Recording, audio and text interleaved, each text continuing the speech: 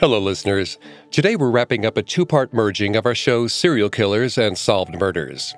We're diving into Australia's Jack the Ripper to see how solving one murder can lead to the capture of a horrific killer. Sometimes things are much darker than they seem. Due to the graphic nature of these crimes, listener discretion is advised. This episode includes descriptions of dead bodies and discussions of suicide, execution, and murder, including the murder of children. We advise extreme caution for children under 13.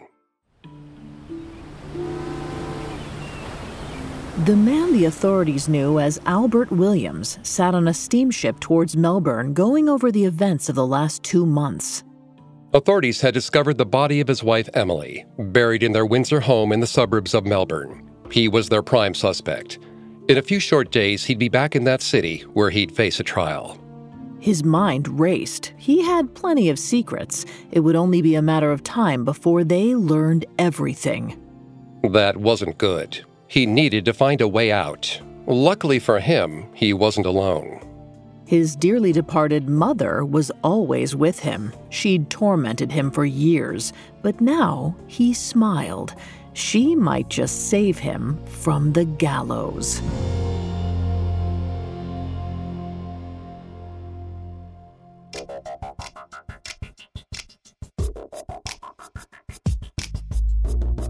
Hi, I'm Greg Polson. This is Serial Killers, a Spotify original from Parcast.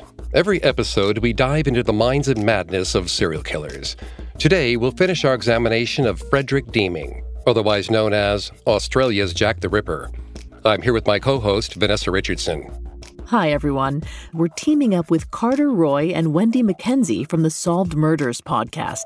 You can find all episodes of Solved Murders, Serial Killers, and all other Spotify originals from Parcast for free exclusively on Spotify.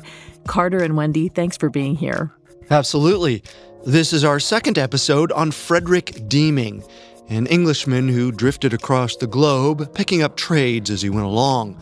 But this charming man also had a temper, and those closest to him suffered the consequences. Last time, we uncovered Deeming's accused crimes and followed along as investigators tracked him down. Today, we're looking at Deeming's early life and exploring the disturbing claims he made about his psyche. We'll have all of that and more coming up. This episode is brought to you by BetterHelp. Bottling everything up is never a good idea. It can have some terrible consequences. I mean, think about the subject matter we cover on our show. I wonder how much easier it would be if we normalized talking about negative feelings instead of lashing out when it all builds up. I recently had a session where I faced some things going on in my life I hadn't spoken to anyone about, and when I talked about it with my therapist, I realized how heavy it actually was, and I was able to see it in a different light, and it didn't feel as heavy anymore. When you need to talk, but you want a safe space for that conversation, I highly recommend BetterHelp. Even if you haven't experienced major trauma in your life, therapy is excellent for day-to-day positive coping skills and learning how to set boundaries. So if you want to give therapy a try, check out BetterHelp. It's entirely online, convenient, and flexible. It's also easy to get started. Just fill out a brief questionnaire to get matched with a licensed therapist. Get it off your chest with BetterHelp.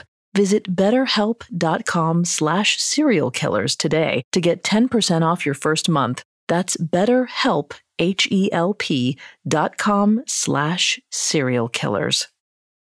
This episode is brought to you by Anytime Fitness. Forget dark alleys and cemeteries. For some, the gym is the scariest place of all, but it doesn't have to be. With a personalized plan and expert coaching, Anytime Fitness can help make the gym less frightening. Get more for your gym membership than machines. Get personalized support anytime, anywhere. Visit AnytimeFitness.com to try it for free today. Terms, conditions, and restrictions apply. See website for details.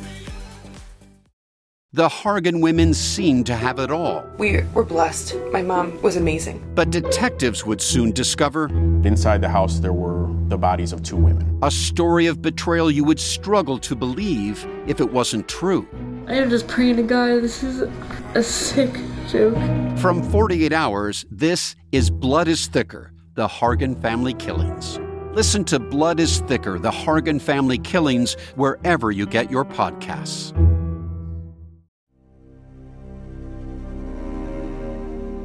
In March 1892, police in Rainhill, a village near Liverpool, England, found the body of a child buried beneath the concrete inside Denham Villa.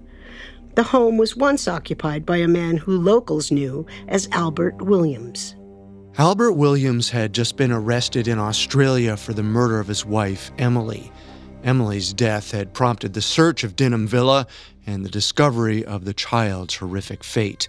Unfortunately, the villa's story was about to get far darker. Detectives dug out more of the concrete in Denham Villa's kitchen. The sickening smell of death and decay assaulted their noses with each shovelful of material extracted.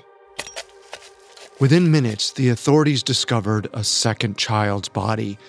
This child was older, around 9 years old, and their flesh had decayed significantly. Authorities could barely tell that it was a little girl. To make matters worse, a thick rope was tied around the child's neck. The horrible sight prompted the authorities to take a much-needed break. They stepped into the fresh air and found a crowd had grown outside the house. They were too overwhelmed to stop some of the spectators from entering Denham Villa to see the horrific sight. One of these spectators was reporter Samuel Lowe. Lowe took in the scene, then filed an urgent cable to his editor. Lowe's paper and several others sent out news bulletins about the bodies found in the home, making the discovery nationwide news. The dark headlines rippled through the region and drew even more people to the crime scene. As people gathered, the police got back to work. They moved the deceased children into an upstairs bedroom for later examination. Then they continued digging. In short order, they uncovered the body of a grown woman wrapped in a quilt. 4 people strained to move her upstairs. After unwrapping the quilt, they looked at the body of a woman who they'd later identify as Marie Deeming. She had 4 children, and it seemed they'd already found 2. The excavation was far from over. They returned to the hole in the kitchen floor and discovered the corpses of Marie's last 2 children just after 3 a.m. The kids ranged in age from 18 months old to 9. Even the hardened police officers were stunned by the dark nature of their deaths. The final 2 bodies were taken upstairs. The family's remains stayed together one last night until the examiner could come the following morning. The examiner arrived promptly at dawn and headed upstairs. He looked at Marie and observed a slash across her throat that had severed her veins and windpipe. He had little doubt about how she died. 3 of the children, including the toddler, had similar signs of injuries that had likely resulted in their deaths. The oldest child had been strangled with a rope. All of them had pillowcases placed over their heads. By the second day, the whole region had heard the news, and more spectators gathered outside the villa in shock. They weren't allowed inside, but just being near the house made the horrific stories they'd read in the papers seem all the more real. They stood there in collective shock, processing a form of communal grief. That same day, police summoned Marie Deeming's brother-in-law, a man named Albert John Deeming. Albert had read the reports and couldn't believe it. He'd known Marie for 10 years, but he hadn't seen her or the kids in 8 months. Her husband, his brother, Frederick, had told him they were on holiday. He could hardly believe that Marie and the kids, Bertha, Mary, Sydney, and Leela, had been killed. Albert Deeming made his way to the authorities at the villa, who welcomed him inside. They walked him upstairs to positively ID the bodies.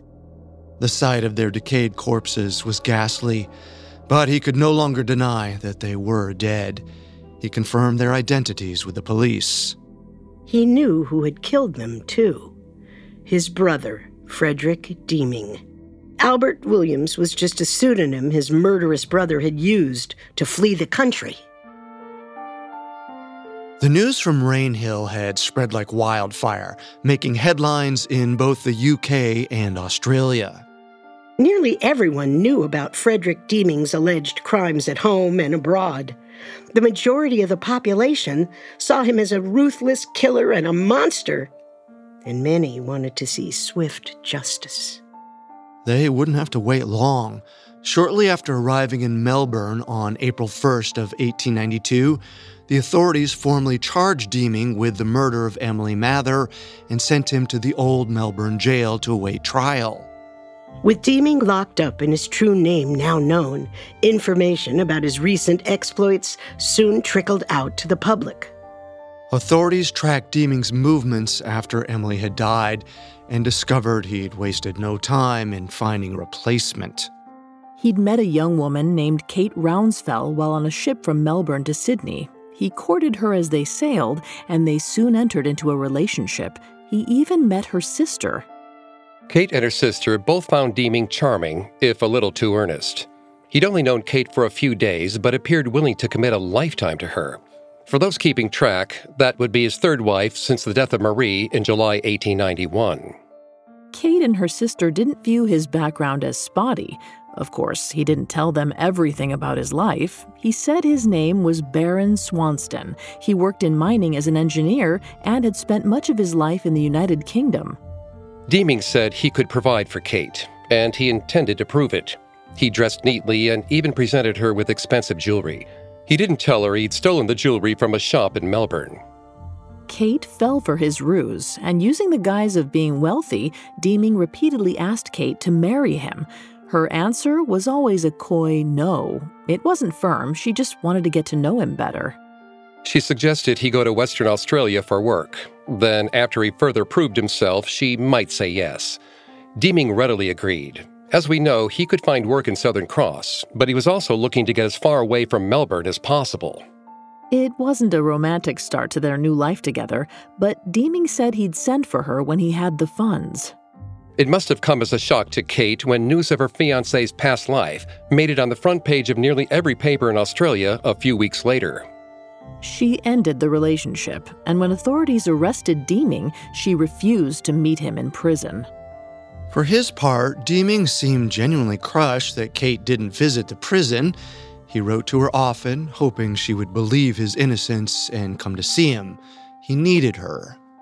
But he shouldn't have focused so much on Kate. His time in court was approaching, and that would decide his fate. Deeming had a legal counsel in Melbourne. It was made up of Marshall Lyell and Alfred Deakin, the eventual second Prime Minister of Australia. As they prepped for their upcoming date in court, they knew that they had their work cut out for them. Deeming was only on trial for Emily's death in Melbourne, but the discovery of the bodies in Rainhill, England, certainly didn't help their case.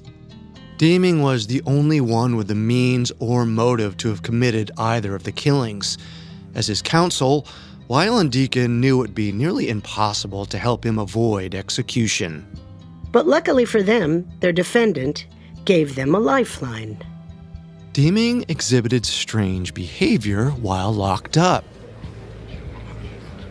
Guards observed him seemingly talking to himself, and almost every night at 2 a.m., Deeming screamed uncontrollably.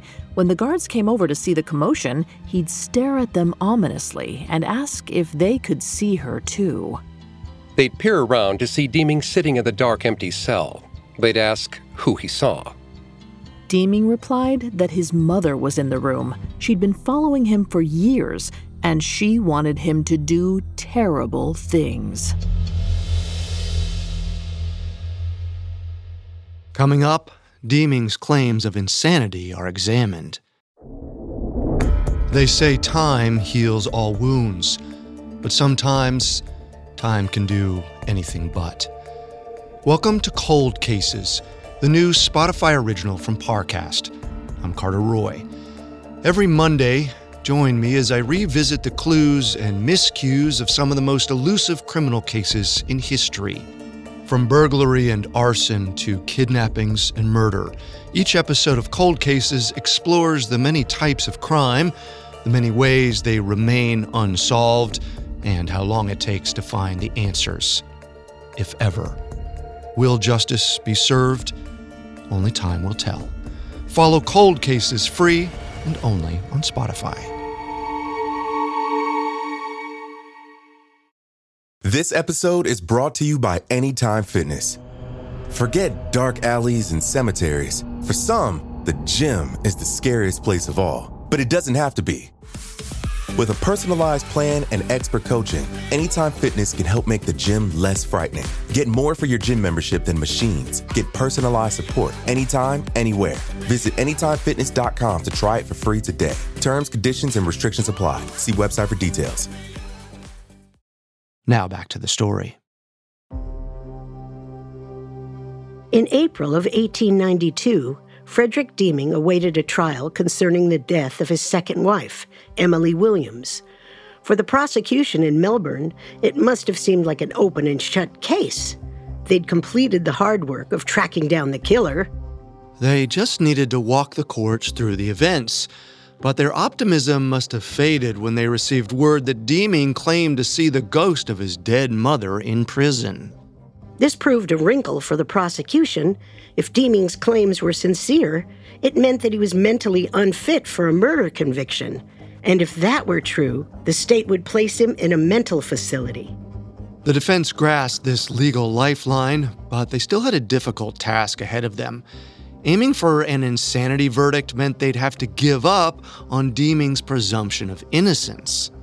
In court, they'd need to prove that, quote, the party was laboring under such a defect of reason from disease of the mind as to not know the nature and quality of the act he was doing, or not know that what he was doing was wrong. It was a risky legal maneuver, but it might have been the only way Deeming could avoid the gallows. By early April, the defense learned about Deeming's life prior to Marie and Emily's death. They looked for any piece of information they could to explain away Deeming's horrible actions. With their search into his past, they and the public learned more about Deeming. They discovered his life was far more complex than they had imagined. Frederick Deeming was born in 1853, and his childhood was fraught with trauma and tragedy. He was one of 6 boys born to Thomas and Anne Deeming. Thomas had a career in metalwork. It was tough, but it paid the large family's bills. They didn't live lavishly and had just enough to get by. Thomas didn't spend much time at home and didn't form a strong bond with his children. But even when he was home, he didn't bring much comfort to the family. He experienced wild mood swings. According to accounts from Deeming's siblings, one minute their father would be fine. The next, he'd yell so much that the blood drained from his face. On the other end of that pendulum, Thomas was also prone to bouts of depression, a condition he didn't keep secret from his children. He'd often mumble about wanting to take his own life. On more than one occasion, those negative thoughts became too much for Thomas, and he attempted to take his own life. While surrounded by his family, he grabbed a razor and went for his throat. His sons jumped into action and stopped him before he harmed himself. Even though the razor didn't draw blood, the emotional damage to the family was done. In Thomas's frequent absences, Deeming's mother, Anne, tried her best. She had a close relationship with her faith and instilled the same God-fearing tendencies in her children. She wanted to ensure that her children had the correct guidance to succeed despite their difficulties. Frederick didn't take well to his mother's parenting. He often rebelled and stayed out late at a young age, refusing to explain where he'd been. By the time he was 13, Deeming was a restless spirit. He found his way to the nearby city of Chester, where he'd hitch rides on fishing trawlers. He was looking for a sense of freedom and adventure, anything to get him away from his home. He'd return days later and act as if nothing had happened. Anne could do little to stop him. At 16, Deeming left again, going away for weeks before returning home. Around town, he picked up a few trades like plumbing and gas fitting. When he was 24, Deeming's mother died, and he had even less reason to stick around. He found work on a steamer that traveled back and forth to India. He was excited about his new opportunity to see the world, but his first voyage would change his life forever. In 1878, Deeming contracted an illness that was likely malaria. When the vessel finally landed in India, Deeming was in bad shape. He had multiple seizures a day, and it didn't seem like they'd subside. Doctors feared for the worst. After nearly 3 months of suffering, Deeming's condition stabilized. He pulled through and no longer wanted to work in India, so he headed back to England. He was a little worse for wear. According to his brothers, Deeming began rambling to himself from time to time. They didn't know why, but suspected that it might have been a leftover symptom of the seizures. For the next year, Deeming made a steady living working odd jobs, and he adopted a new persona. He wore his loud and brash nature on his sleeve. He began dressing nicely and carried with him an air of importance. From the outside looking in, it seemed that Deeming wanted to reinvent himself by finding a life far away from anything that resembled his childhood. In 1879, Deeming's brother Albert married a woman named Martha. With that union, Deeming met her sister Marie. The pair developed a relationship. They eventually married in February of 1881. Even then, Deeming's restlessness didn't subside. Later that year, Deeming moved across the globe to Sydney to work as a gas fitter. He told Marie he'd send for her when he'd made enough money. That took longer than he'd anticipated. Months passed and he still hadn't saved up enough. As a shortcut, he stole equipment from an employer, but he was caught and sentenced to 6 weeks in jail. While incarcerated, Deeming had more seizures. Marie finally arrived in Australia in July of 1882, over a year after Deeming had moved there, and they went to Melbourne. But if she looked forward to a perfect new life down under, she was sadly mistaken. For the next few years, Deeming moved her around the country as he flitted between jobs and spent time behind bars. Deeming had a penchant for committing acts of fraud or petty theft. He had a taste for the finer things in life and always strived to get more. If his current job couldn't supply him with the funds, he'd just get creative. Throughout the next few years, Deeming's family grew. By 1888, he had 2 children, and Marie was pregnant with their third. Despite the inherent risk of Marie traveling while pregnant, he decided to move his family to South Africa. Marie gave birth to the baby, a boy, aboard the ship. Once they arrived in South Africa, Deeming proved unfaithful to his wife. He slept with a sex worker. The infidelity showed how little Deeming cared about his wife and family. Worse still, Deeming later said it contributed to his violent actions. In 1892, he told prison doctors he'd contracted syphilis in South Africa. Unlike today, where the disease can be easily treated, in 1892, there was no cure. If left untreated, the disease can lead to the degradation of mental and motor function. But the illness didn't seem to have much bearing on Deeming right away. He continued trying to make things work in South Africa. He put Marie and the children in a hotel in Cape Town while he got a job in the diamond fields of Kimberley. Like everything else in Deeming's life, that didn't last. By August of 1889, Marie and the children headed back to the UK. For his part, Deeming took a long way home. It's unknown what exactly he got up to, but we do know that he ended up in Yemen for a short time, and legend says he bought a lion. He made it back to the UK in October 1889, but he didn't return to his wife and 4 children in Birkenhead. Instead, he walked around the town of Hull under the identity of Harry Lawson. There, he met a 21-year-old woman named Nellie Matheson.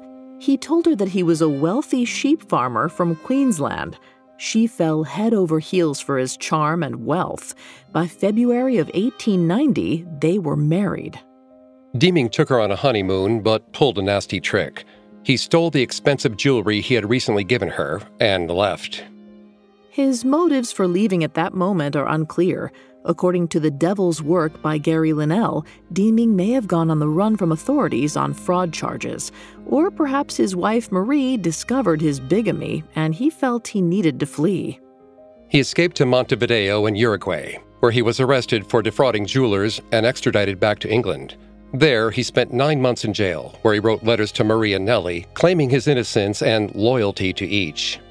The effectiveness of his efforts were limited. At this point, Marie was in communication with Nellie and told her about Deeming's true identity and family. When he was released from prison in the summer of 1891, he went to Rainhill. To say things were strained was an understatement. Marie knew that Deeming was unfaithful and had committed many crimes, but it's unlikely that she knew the true extent of his immorality. A life with Frederick Deeming came with plenty of challenges, and this was yet another one of them.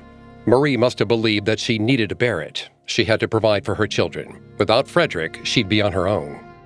She certainly didn't know that he now went by Albert Williams, and he wanted a fresh start. He'd make that happen in Rainhill. He sent for the family to join him at Denham Villa, a property he rented from Dove Mather, Emily's mother. He said his sister and her children would be joining him there soon. It was the last place they'd ever stay. By the end of July 1891, they were dead. He told his brother Albert that Marie and the kids had left on holiday. Given the family's frequent travels, that wasn't all that peculiar. Albert had no idea that they were dead and buried.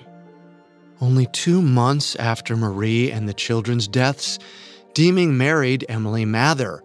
That winter, they set off for Australia as a married couple. 2 weeks after they arrived, Emily would be dead. Parsing out Deeming's mental state could be tricky. Yes, he'd lied, cheated, and stolen his entire life, but he also contended with childhood trauma from his father, a dangerous bout of malaria that may have led to lifelong seizures, and syphilis. Any of those factors may have contributed to that destructive and violent behavior. But while it was easy to speculate on Deeming's mental health, and many at the time did, the courts held the power to decide. Deeming's legal counsel worried about what would happen in front of a judge. They had a tough case to prove, and that was made more difficult by the court of public opinion. Many across the world already viewed Deeming as a ruthless killer. That wouldn't help their chances in a jury trial. Worse still, rumors began spreading that Deeming's alleged evil deeds extended far beyond his family. Some claimed that he was Jack the Ripper. Coming up, Deeming meets his fate. One size fits all seemed like a good idea for clothes. Nice dress. It's a t-shirt. Until you tried it on. Same goes for your healthcare. That's why United Healthcare offers a variety of flexible, budget-friendly coverage for medical, vision, dental, and more. So whether you're between jobs, coming off a parent's plan, or even missed open enrollment, you can find the plan that fits you best. Find out more about United Healthcare coverage at uh1.com. That's uh1.com. With Capella University's FlexPath format, you can set your own deadlines, learn at your pace, and access most coursework from anywhere at any time. Imagine your future differently at capella.edu. Now back to the story. In April of 1892, Frederick Deeming awaited his day in court for the murder of his second wife, Emily Williams. But the court of public opinion was already in full swing. Papers in Australia and the UK printed attention-grabbing headlines that all but said Deeming was guilty. Beyond that, they started publishing stories claiming Deeming was Jack the Ripper. 4 years earlier, in the fall of 1888, the Ripper killings had captivated London. 5 women were sadistically killed in or near the Whitechapel neighborhood that year. Most were sex workers and were all alone at night walking the streets. Their slayings were brutal, and the victims' bodies were found mutilated. People throughout London worried about where the killer would strike next. Scotland Yard vigorously dug into the case, but came up empty-handed, and the killer's identity fueled intense speculation in the press. Now, 4 years later, Deeming seemed to fit the M.O. He'd allegedly killed 6 people and had spent time with at least 1 sex worker. It was a tentative connection at best, but the frenzy around Deeming made it all seem plausible. One paper even published a leaked correspondence that Deeming had allegedly had with a lawyer in Perth while he waited for Detective Causey to arrive. According to the paper, Deeming alluded to being the Ripper in the correspondence. To most, that was all they needed. Other papers piled on. people throughout London began claiming they'd seen a man matching Deeming's description in Whitechapel. One woman even claimed she dated a man in 1888 who went by the name of Lawson. She said he talked about the killings and mentioned being familiar with the neighborhood. And it wasn't just your average rag publishing these stories either. The New York Times even questioned Deeming's connection to the Whitechapel killings. The thing is, there wasn't much to back up these claims. Deeming's counsel in Melbourne pushed back on the assertion that he confessed to being Jack the Ripper. As for the other claims, those are harder to parse through. His movements in the fall of 1888 weren't well documented. As you may remember, Deeming and Marie were in South Africa in late 1888, but he did leave Marie for weeks on end, so it's possible that Deeming left for England, killed the women, then headed back to his family, but that's also unlikely. Beyond the speculation, there was little to link Deeming to those awful crimes. For Deeming, the bad press didn't help his chances in court. By mid-April, Deeming's characterization seemed set in stone. He was a monster, and this popular perception didn't help his chances in front of a jury. The defense didn't believe that Deeming would receive a fair trial. Deeming's lawyers filed a motion to postpone the trial to wait for the sensationalist press coverage to die down. Those in charge didn't agree and tossed the motion. Deeming's trial would move forward in Melbourne. The evidence provided would decide the case one way or another. Deeming's counsel called in doctors to give a psychological assessment of Deeming before the trial. The physicians asked for additional time. A few weeks wouldn't be enough to establish Deeming's mental health. The courts rejected their request, and in late April, the case finally went to trial. During that first day, Marshal Lyle quit in protest because of the rejection. That stumble for Deeming didn't bother the state. For the prosecution, things were simple. Deeming had the means to kill Emily. They never provided what they believed was Deeming's motivation. To them, the facts spoke for themselves. Deeming's first wife, Marie's body, had been found in a similar condition to that of Emily's. Their deaths were too similar to be coincidental. Beyond that, Deeming had fled west from Melbourne under an assumed identity. That certainly looked like an admission of guilt to the court. In response, the defense argued that the prosecution based their case on nothing more than circumstantial evidence, which is valid in a modern legal sense. The prosecution didn't have an ace in the hole, no physical evidence, no murder weapon, and no eyewitness. Nothing beyond the circumstances tied Deeming to the crime scene. They further argued that if Deeming had committed the crime, the jury must find him mentally unsound and therefore not guilty. Deeming played this part well during the trial. Newspaper accounts portrayed Deeming's actions in the courtroom as two-faced. One moment he would be calm and collected, the next loud and bombastic. Deeming even took to the stand and argued he was insane himself. He said that mental illness ran in his family, saying that both of his parents were afflicted. He even claimed that he'd been sent to asylums on 2 occasions when he was a boy, and was called Mad Fred. He claimed he moved so often to run from the ghost of his mother. He said she was the one who kept telling him to kill. He also said that he had gaps in his memory, days where he didn't remember where he was or what he'd done.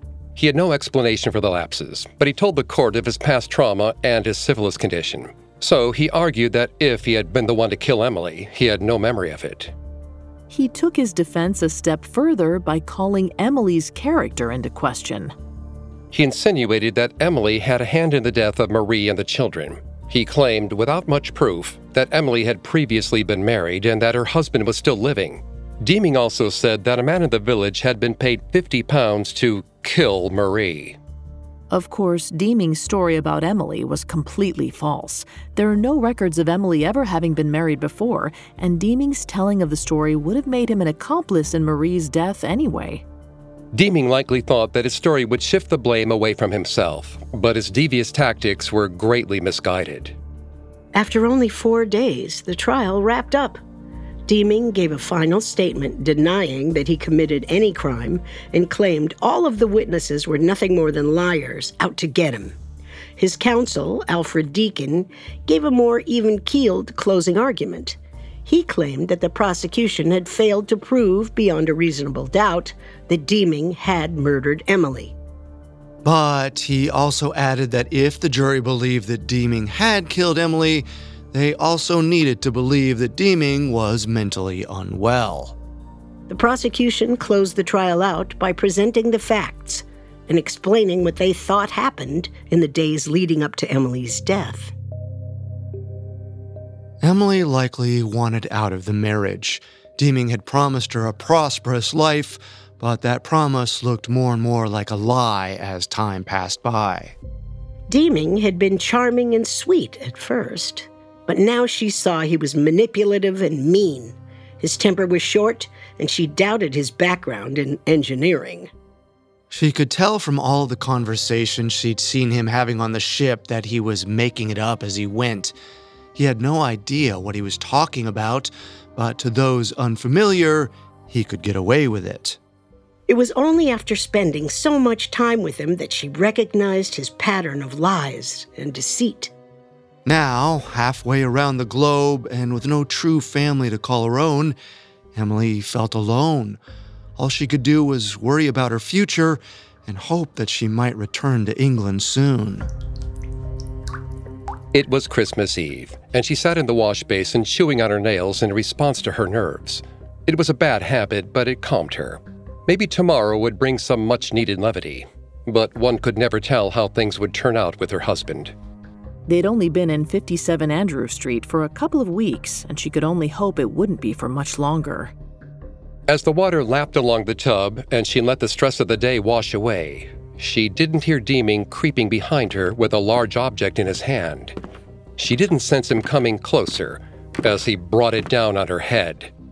She made no sound. Deeming looked down at the blood pouring from her head. The water in the tub turned crimson. She was out, but he didn't know if she was dead. He needed to make sure she never opened her eyes again. He grabbed a razor from the bathroom and returned to Emily. He took a fistful of her hair and tilted her head back. He dragged the razor across her neck. Blood spilled quickly, and it was over fast. A breathless Deeming surveyed Emily's body slumped over in the bath. He needed to clean his mess before the sun rose. Deeming worked tirelessly to dig out the fireplace. He tried being quiet, but he knew that someone was bound to hear him. It didn't matter. He'd leave once he'd finished. By sunrise, Deeming had completed his work. It wasn't perfect. The concrete pushed up the hearthstone ever so slightly. He doubted the landlord would notice. When the prosecution was finished, the jury was sent to consider the case. The jury's deliberation didn't last long. Deeming was found guilty. He was sentenced to death by hanging. Deeming quickly had his counsel file an appeal, but that proved fruitless. He couldn't escape the fate he'd created for himself. The gallows awaited, and now he needed to get his things in order. He wrote several letters, leaving his belongings to his brother Albert and other family members.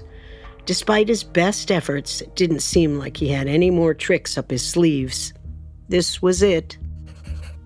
He spent his last several days feverishly writing his biography. He wanted the world to know his true self and his history. He wouldn't let the court get the last word on how he would be remembered. According to author Gary Linnell, while Deeming was imprisoned, a reverend came to visit him. During the encounter, Deeming allegedly confessed, saying that his mother had urged him to do it. He said her influence on him built and built and built, and he just couldn't ignore it any longer. It all spilled over in a moment of terrible violence, and Emily died. With no one else in the room at the time, the story coming from the Reverend couldn't be verified. Naturally, this unverified account made its way to the press. Papers printed the story and convinced anyone who remained on the fence of Deeming's guilt. Deeming's private efforts to clear his name seemed moot. He never formally admitted to killing Marie, his first wife, and his 4 children. Nor was he or anyone else ever tried for those crimes. Despite that, it's generally agreed upon by scholars and historians that Deeming committed the evil deed. The similarities between the two violent acts were too much to ignore. If he killed Emily, he'd killed his first family. Simple as that. And in the minds of his peers, they knew it to be accurate. No trial or lack thereof could change that. On May 23rd, guards escorted Deeming to the waiting platform. Before him stood the stage of his death. But that didn't keep his attention for long. No, the large crowd that had gathered captured his gaze. He knew his case had been heard all over the world, but this brought everything into clear focus. The large crowd of nearly 100 jeered at him. They wanted justice. He slowly mounted the steps. Within moments, he'd be gone. If he'd genuinely been afflicted by his mother, those thoughts would soon cease. At 10:01 a.m., Deeming dropped through the platform and hung there until his heart stopped beating. The crowd cheered as the whole affair finally ended. In the years that followed, Deeming's legend grew, as people still wondered what drove him to kill those closest to him. No answers materialized, and they never would. While Deeming had spent his final days writing out his autobiography, shortly after his death, the authorities destroyed the only copy. They didn't believe that Deeming had the right to tell his side of the story from beyond the grave. There would be no redemption of his character. He was a killer. That was that. In the end, the police buried Deeming on the grounds of the old Melbourne jail, not far from the remains of one of Australia's most infamous criminals, Ned Kelly. Like his victims he'd encased in the floors of their homes, Deeming had no say in where he was laid to rest. He'd built his legacy over a lifetime of deceit and crime. His death cemented that legacy in blood.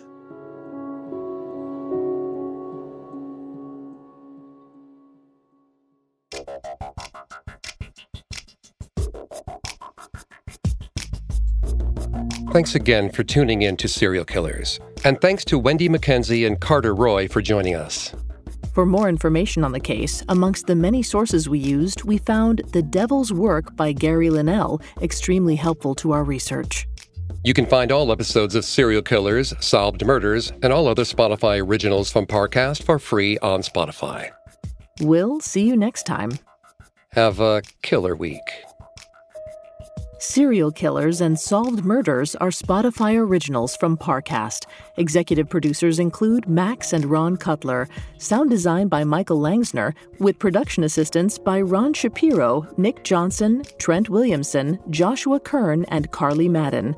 This special episode of Serial Killers and Solved Murders was written by Robert Tyler Walker, edited by Giles Hovseth, fact-checked by Claire Cronin, researched by Mickey Taylor and Chelsea Wood, and produced by Bruce Kitovich.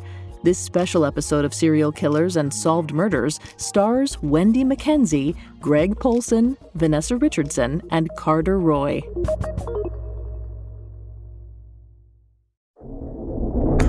Hi, I'm Carter Roy, host of the Spotify original from Parcast, Cold Cases. From burglary and arson to kidnappings and murder, explore the many types of crime, the many ways they remain unsolved, and how long it takes to find the answers, if ever. Catch a new episode of Cold Cases every Monday. Listen free, only on Spotify.